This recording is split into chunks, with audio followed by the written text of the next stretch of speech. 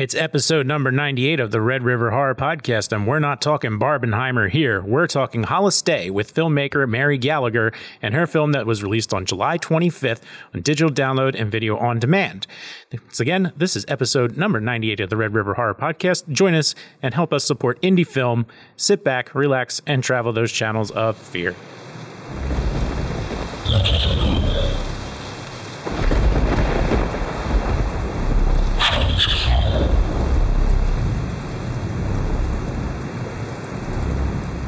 Welcome back to the Red River Horror Podcast. This is episode number 98. I am your host, Joe Zakreski, joined as always by RedRiverHorror.com founder Eddie Cayazzo. Hey, Ed, how are you? Joe, I'm hot. It's the summer. It is the summer. I'm very hot. I'm actually cool. I just got back from a trip down south where the humidity was just off the charts, and now back up here, it's like bad, but not as bad. Huh, so, okay. Some relief. But anyway, we got a special guest today. Yes, we do. We do. We have filmmaker Mary Gallagher joining the show. Mary, how are you? Welcome to the Red River Horror Podcast. Hi, how are you? All right, cool. Thanks. We're doing great.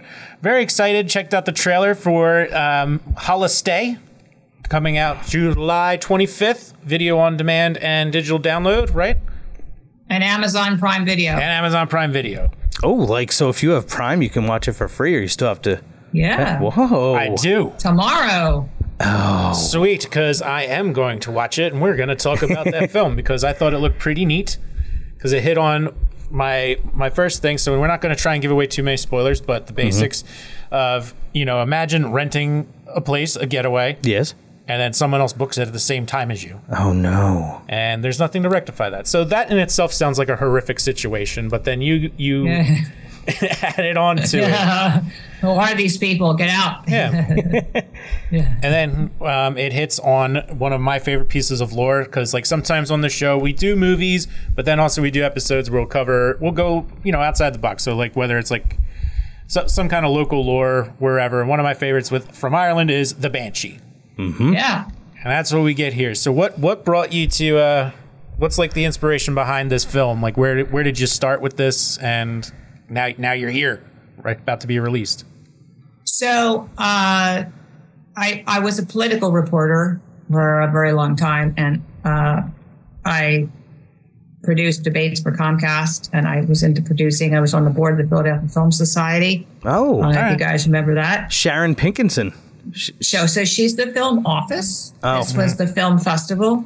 Oh, my gosh. It was ran by TLA Entertainment Group. Remember them? Sure do. Yes. So they had a great international festival for about 20 years, and I watched a lot of film. I also had a loft in Old City back in those days. Old City was just up and coming. Yeah. And I was known as Mary Patel back then, right? So it was my journalist name. But so I got to know a lot of producers and actors, and mostly producers in the business side of film.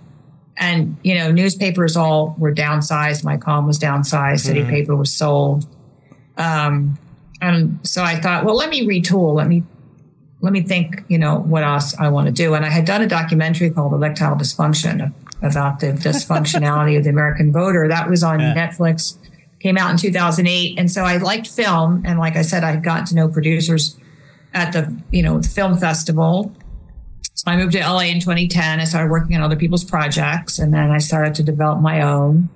And I had a great project that lost funding during COVID.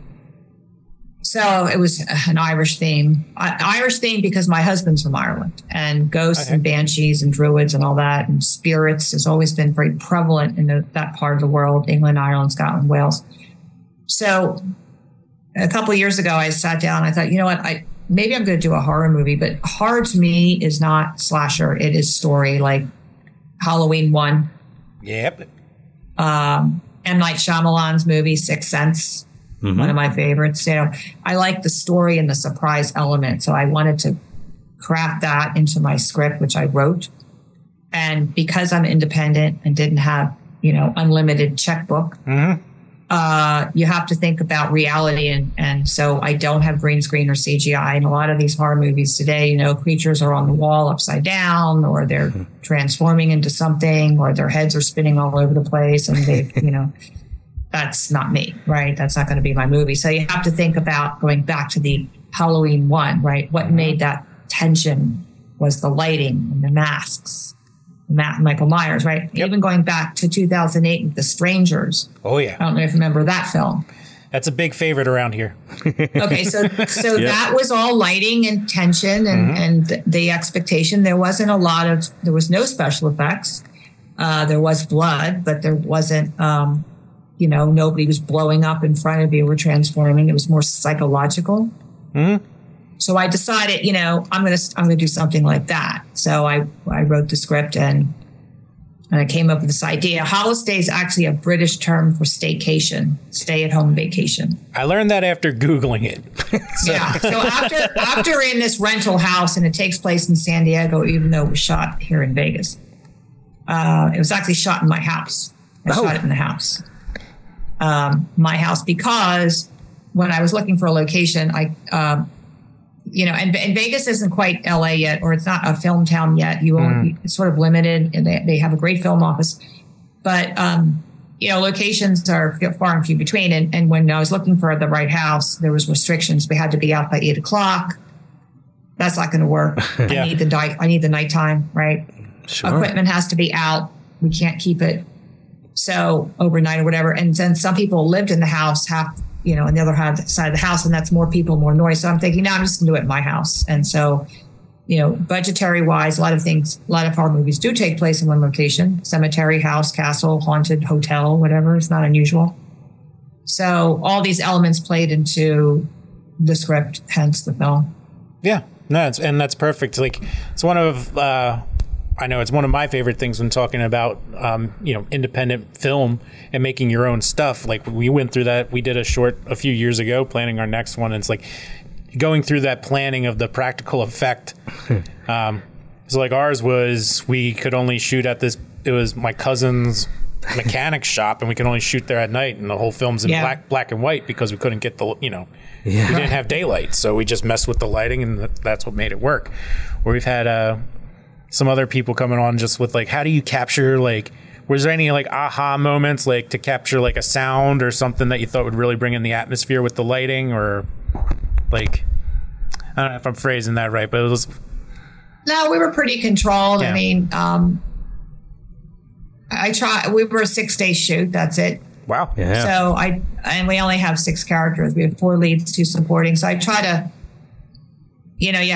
if you have a small element, so I had 8 crew, 6 actors, and me. Next time I'm going to get an AD, because I thought, I don't need. I can move through this.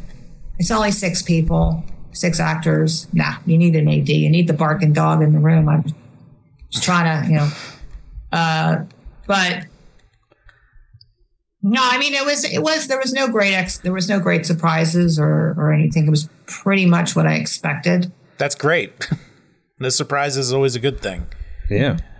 So I guess then that puts if you have a small cast, that puts a lot of strain on the actors to do a really good job. Can you introduce us to some of the cast in this film?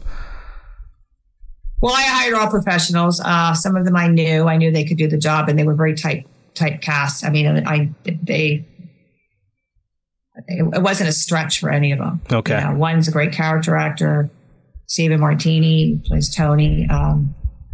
And the Irish couple, Gavin O'Fory and Erin Gavin, they were just perfect for the roles. I already kind of premeditated on who I wanted when I was writing it. Nice. So when I was writing it, I had a vision in my head about the 4 leads. Nice. I wanted Gia to be Latina. And she's actually married to Stephen Martini in real life, so that worked. The couple. It's easy for their schedule. yeah, right. That's true. Yeah. So it kind of flowed, I mean, there is moments. Everybody has moments, and then you look back and you think how you would have done some things differently, but not acting. It was more technical than the creative. Okay, nice. So then I guess how long ago was this shot? This film, Holistay? Last April. Wow. Okay. So not that long of a turnaround to completion and release, because that's some of the folks we speak to. It's a 3 to 4 year process for some to get the film out. Well, the key is to get distribution. Yep. as soon as possible. I mean, get it before you shoot if you can. Like I said, when I was at the board of the Philadelphia Film Society for the film festival in Philly, I mean, I saw so many great films and they just never saw the light of day. Wow. Never saw the light of day. I mean, you just, there's, if you can get distribution, that's the key. Before you spend the money and the time, because the movie is just going to sit in a link somewhere in a box, right? I mean, yeah. And then time runs on. So now your movie is 3, 4, 5 years old, right? So it's becoming older and it's not released yet. If it's already released and it's been out, that's fine. It can have a life. I mean, I look at streaming, I see stuff from 2005, 2000, it doesn't matter. If it's a good movie, it's a good movie. But you got to get the movie out. You got to get it up, right? Yeah. You can't it's hard to get distribution after 5 years when nothing's happened to their movie, right? Because well, there's a million behind you who want the same thing. So you have to always be current and on top of things. So I would encourage filmmakers to, get out and network and find and meet distributors.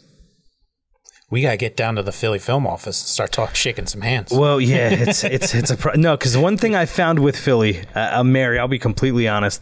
You were here for a very long time. We got to talk some Philly in a little bit, but one thing I found about this environment specifically, and it goes for the music scene in Philly, and I think it goes for the film scene, and you can correct me if I'm wrong, but it doesn't seem like locally people want you to succeed in something. So if you have a friend who has a really good film and you're like, oh my gosh, and then it really starts getting some play, like accepted into big festivals, and then they're going to make it. Same with like a local band. It doesn't seem like an environment to say, you know what, I want to help that person. I want to elevate them so that they get to that next spot. There's more of like well, if that's not me, then I don't care. It's cliquey. When I was a reporter, I was always, I went around, I saw a lot of things, knew a lot of different people. I try to be supportive. I think Philadelphia is, I love Philadelphia. I'm born and raised there and I miss it, but I think it's a different sort of, here's an example, right? When I moved to LA I left Philadelphia, moved to LA. A lot of people, they said to me, you're never going to make it there. You're going to come back. You're not going to like it. It's vapid. It's this. It's that. True in a way, but then there are some real people. There's some real people. And what is Hollywood anyway? Hollywood is wherever it is. I mean, the days of the studios have waned. I mean, nobody's shooting in studios hardly unless you're in Burbank. Yeah. And you're shooting a TV show. Because now with all the tax credits all over the world, I mean, there's movies that are shot. I mean, so, to say, oh, you're not going to move to LA, you're not going to like it. So getting back to your question about Philadelphia, they are a bit parochial in their sense. Mm-hmm. I mean, here's an example. Not one of my reporter friends that I knew in the past reached out to me for an interview.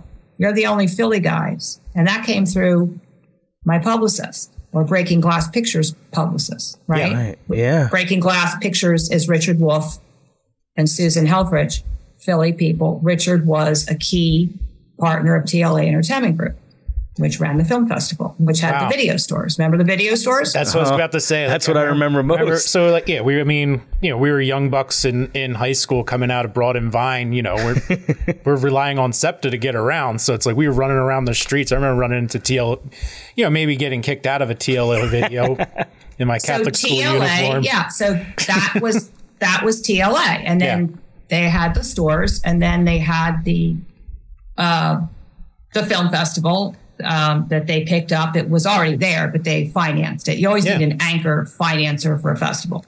And so then they disbanded. I think it was 2009, the partners. And then Richard opened Breaking Glass, and he was distribution. Now he's huge. He's gotten really, really big. When the Weinstein Company folded, it opened up a lot of opportunity for independent distributors. Yeah, absolutely. You're seeing it. So that's a very good thing for indie people like me to get yourself in that mix and into that loop. But getting back to Philadelphia. So it's interesting because my name Patel, I was married to Ron Patel, who was one of the top editors of Philadelphia Inquirer. And he had a lot of, I was in this whole journalism world. I don't know if you ever heard of the Pen and Pencil Club. Very familiar. Yes. Okay. So Ron had been president. Ron passed away in 2000, January 2000. Okay. I was married 10 months and he passed away, but I had already been known as Mary Patel, and that's why I kept my byline, and I remarried a few years ago, Eugene Gallagher. So I combined the names. Now I'm trying to get Mary Gallagher. But getting back to Philadelphia, so in the Pen and Pencil Club, there's lots of journalists, right, that I know. And they're still doing things, or they're doing not blogs, but, like what you guys are podcasts, or they're doing some writing, or they're still writing, right? Yeah. But nobody, and I'm all on social media with them. It's not like I disappeared. Nobody from Philly has reached out and said, "Oh my gosh, Mary, it's been a while, but hey, you got a movie. Let's talk about it. You don't have to like it, but at least an ink, a little blurb somewhere, right?" Sure. Yeah. Share the love. Nothing. Yeah. Wow. So I guess I don't understand it. Like maybe like you say, well, they're not supportive of the artistic community. Maybe if I was an athlete, right? That's a good point. Yeah. They'd be excited. She's in the locker room, or I don't know. Yeah. But, You should have led the whole press release should have led with either Jalen Hurts or Joel Embiid, and you would have definitely got some ink. Yeah. You're right. It is a mystery to me, but I don't know the answer to that. I don't know why. There's great talent in Philly. Great talent. Great filmmakers. Great musicians. Yeah.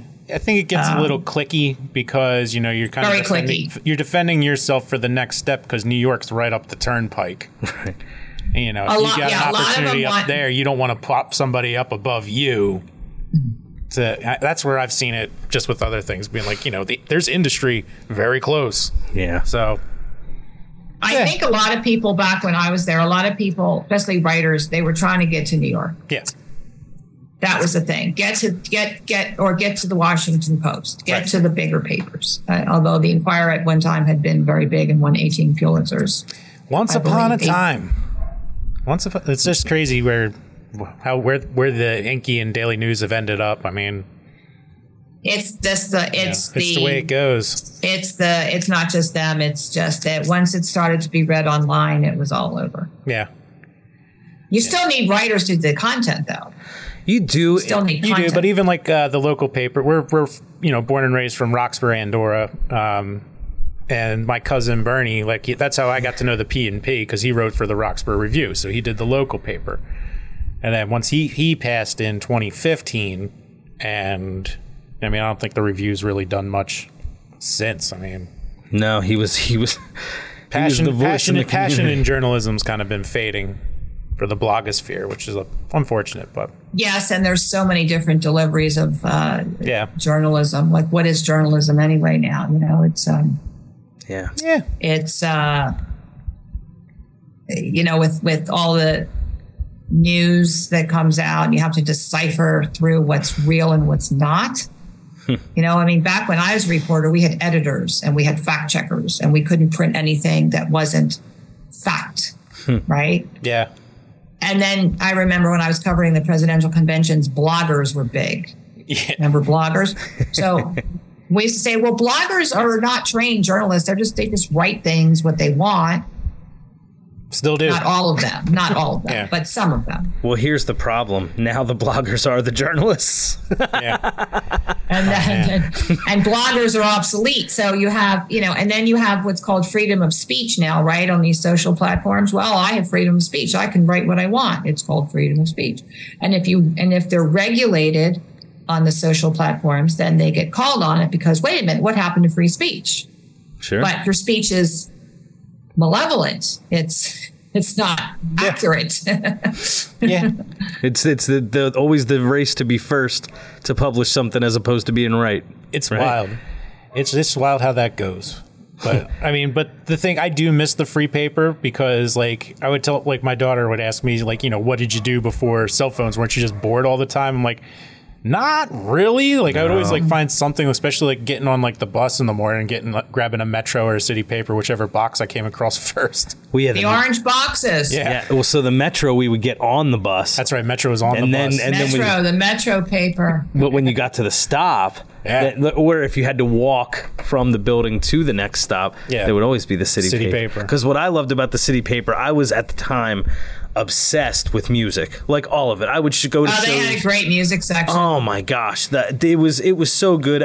It was my only connection really to what was happening locally. Like all the big music acts. I mean, how old was I? 2000 what? We're 12, 14, 15, 14. We were like 14 or 15 back in 2000. So like obviously all the major stuff, we had MTV. We were good there. But if there was like, I don't know, the Misfits playing at the Troc, just all the shows. I would read that in the City Paper specifically. That was my connection. That before the internet gave us everything we wanted immediately.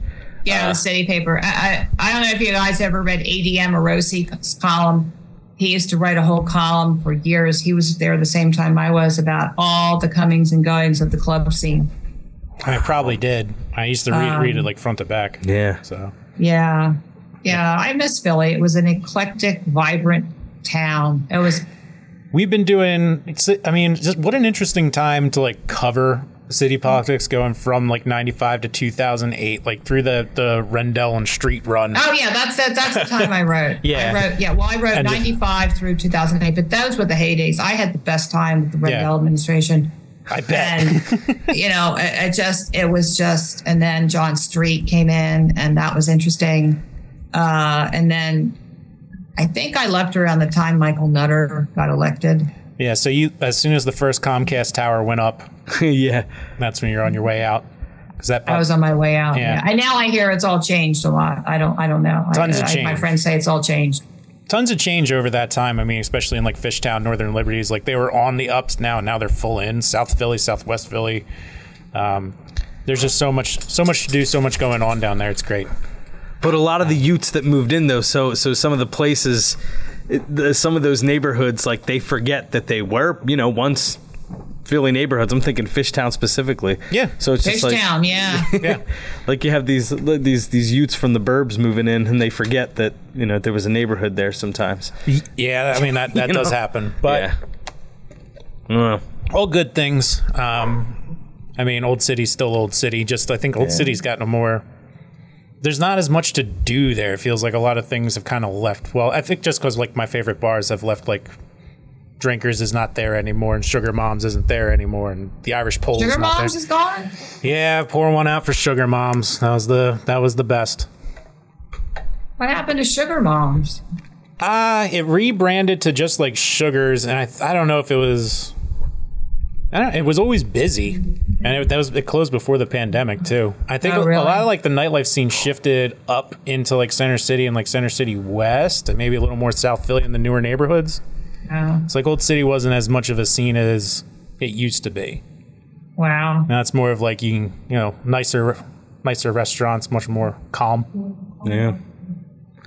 But Philadelphia also we'll just be honest, it doesn't really have a friendly business environment. They did a lot to the bars and restaurants during COVID, and then trying to adjust coming out of COVID, they were very slow to make a lot of decisions. And then, like, for example, they had these streeteries, right? All these restaurants moved pretty much out into the street, and they'd close off streets.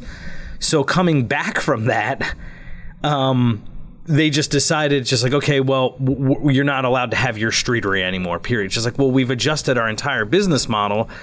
We made it, and now you're choking us again. Or, a parking lot is completely decrepit, and they haven't built it up. And, there is more of a crime. So locally, they haven't really done a good job. It's not really as friendly a business environment as it was. I'm sure when the time you were here. Oh, we'll see what happens. That's like the whole. So in like further growth, like sticking with Old City. So my favorite movie theater in the city is in Old City, and that's the Ritz 5. Yes, 5. Yeah, I love the Ritz 5. So I was going to ask you, do you have one that you like better? Or like, what's your favorite theater that you've been to in the city? Did you get around to like did you check out Ritz, Ritz 5, Ritz at the Bourse? Are you talking about, in Philly? Or yeah, just in general in the Philly area, like, Ambler has their independent film movie theater out there, or Bryn Mawr Film Institute. Is the Prince still? I haven't been back for a while, guys. Yeah. I just want to let you know. These have been around for ages. So the Prince Theater was a good place. I screened my film there, Erectile Dysfunction. Did they still show films there? I think so. I'm pretty sure. On Chestnut Street. Yeah, nice. Then there was the Ritz at the Bourse, the Ritz at 2nd and Chestnut, was it, or 2nd and? Yeah, it's the one you get the box office is outside, and then you got to take an escalator down. Yeah, that one. Is that still there? So that one is now no more. I think everything's out of Ritz 5 for the most part. Oh, okay. But yeah, I missed that one. And I'm trying to think what other movie theaters were there. Well, I lived in the city, so I used to walk that was before Lyft, right? Yep. Bus, subway. Subways were great. I go from 2nd Street to 15th Street. Wasn't there a big movie theater down in College Town, too? Down by Penn? In University City? Wasn't there one down there? There probably was, but University City has basically been knocked down and rebuilt by Drexel and Penn. So knocked down by who? Drexel and UPenn. So the whole landscape there, I mean, post 2008 now, that's a whole new area in itself. But yeah, so there was the Roxy Theater. I think that was on Samson. The Roxy. Oh my God. Let's do our next interview on nostalgia. We should. Well, Mary, you've been very generous with your time. I really appreciate it. No, the film's called HOLISTAY. You can get it anywhere you can get video on demand. Amazon Prime. Prime Video. Pretty cool. I didn't know about that coming into this. I guess it's on Amazon Video Prime tomorrow. So if you could, anything you could leave us with about the film that you want people to know about? Again, it's a slow burn. It's I'm a fan. Story. Everything happens at the end. So it's 90 minutes. And just know the ending is not what you think it is. Okay. I hope you enjoy it.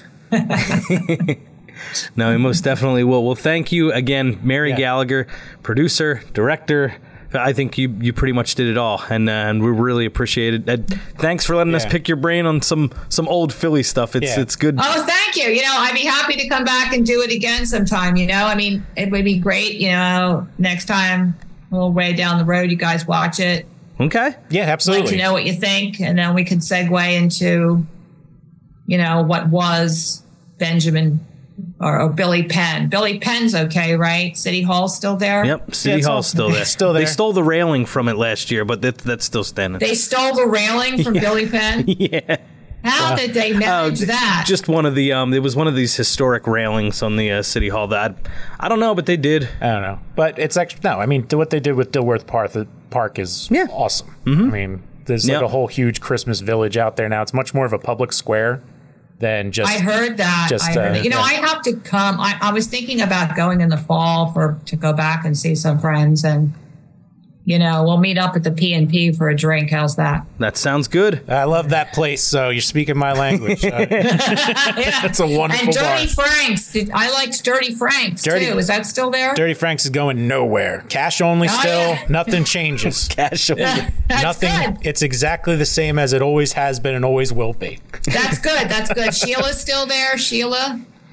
I don't know. I would have to.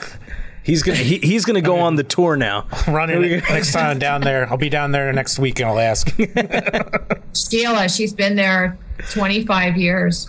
Probably. Jody bought the place, I think. Jody. That sounds about right. She was the bartender. She bought it. She bought it from Frank. Yeah, it's such a unique corner. But I don't think you've ever been in there. I have not. I'll have to take you in there sometime for you have to go in there. There's no food, just so you know. Okay. No food. There's great restaurants around there. Can you smoke in there? No, not anymore. I'm just pen and pencil you can. Oh, really?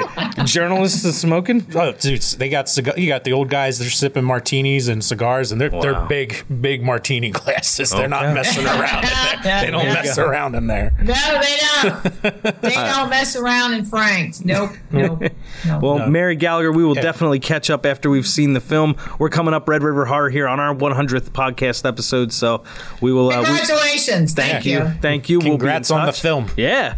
Thanks. Thank you, guys. All right. Can't wait to see it. So thank you for your time, Mary. Thanks for joining us. Thank you. Talk soon. Thank you for joining us with our interview with Mary Gallagher. Again, you can check out HOLISTAY on video on demand on Amazon Prime and wherever else you can download movies. This has been episode number 98 of the Red River Horror Podcast. I've been Joe Zakreski. That's been Ed Cayazzo over there. You been good, Ed? You good? Doing good, man. Just catch us at Red River Horror on all the platforms. Subscribe on YouTube. Smash that subscribe button. Hit that bell. Yeah, do all that fun stuff. Joe D'Angelo's going to love us for doing that. Maybe. All right, man, but I'm out. Thank you, Joe. Hey, sounds great. And hey, remember to keep traveling those channels of fear.